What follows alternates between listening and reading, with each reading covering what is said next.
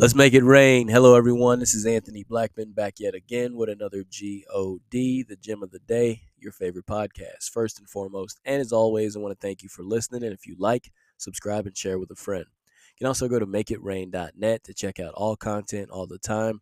If you're ever having a weekday, check me out every weekday. New podcast drops. Today, I want to talk about Nearsighted. But before we do so, let us pray. Dear Heavenly Father, we come to you thanking you for the vision you've given us, for enlightening us, showing us our path.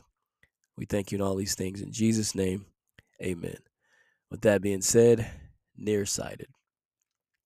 Now, my daughter and my wife, they both wear glasses. Just recently discovered my daughter's eyes seem to be worse than my wife's. I put her glasses on and I was like, whoa, they're pretty thick. And she has been saying for quite some time that she struggled with vision. So we got her eyes checked out, and sure enough, she struggles. So I wanted to talk about nearsightedness, which is basically like a common vision condition in which near objects appear clear, so you can see better up close. But objects further away, they look kind of blurry. I wanted to tie that in with a spiritual sense because Scripture tells us in Psalm 119, verse 105 actually is one of my favorites. It reads, "Your word is a lamp to my feet and a light to my path." So nice, I got to read it twice. Your word is a lamp to my feet and a light to my path. So I want to picture yourself being in a very dark place, and you have a lamp, a lantern even, holding it before you. And all you can see is the steps right in front of you. This is what the verse is saying. Your word is a lamp to my feet and a light to my path. So even in the darkness, he's lighting your path, but you're not going to see much. You have to walk by faith and not by sight.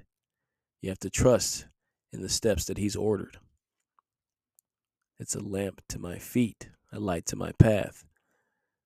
I'm only going to see so much. I'm only going to see what's close.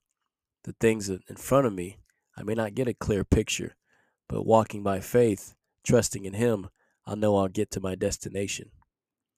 We have that nearsightedness. Sometimes we can be nearsighted in the spiritual sense, but we still have to walk by faith. Especially when the things that you do see very clearly are contrary to the word of the Lord, or contrary to walking with God. Meaning, if the devil is waving all these things in front of you to get you to lose faith, to lose hope, to lose sight of the destination of the calling God has on you, to get you to turn from your calling and your purpose, to get you to give up, to quit, to tap out. You have to look past that and know there's something greater beyond. We have to keep walking, even though we can't see that far ahead, trusting that God is guiding us. Think about that. The GOD, God bless.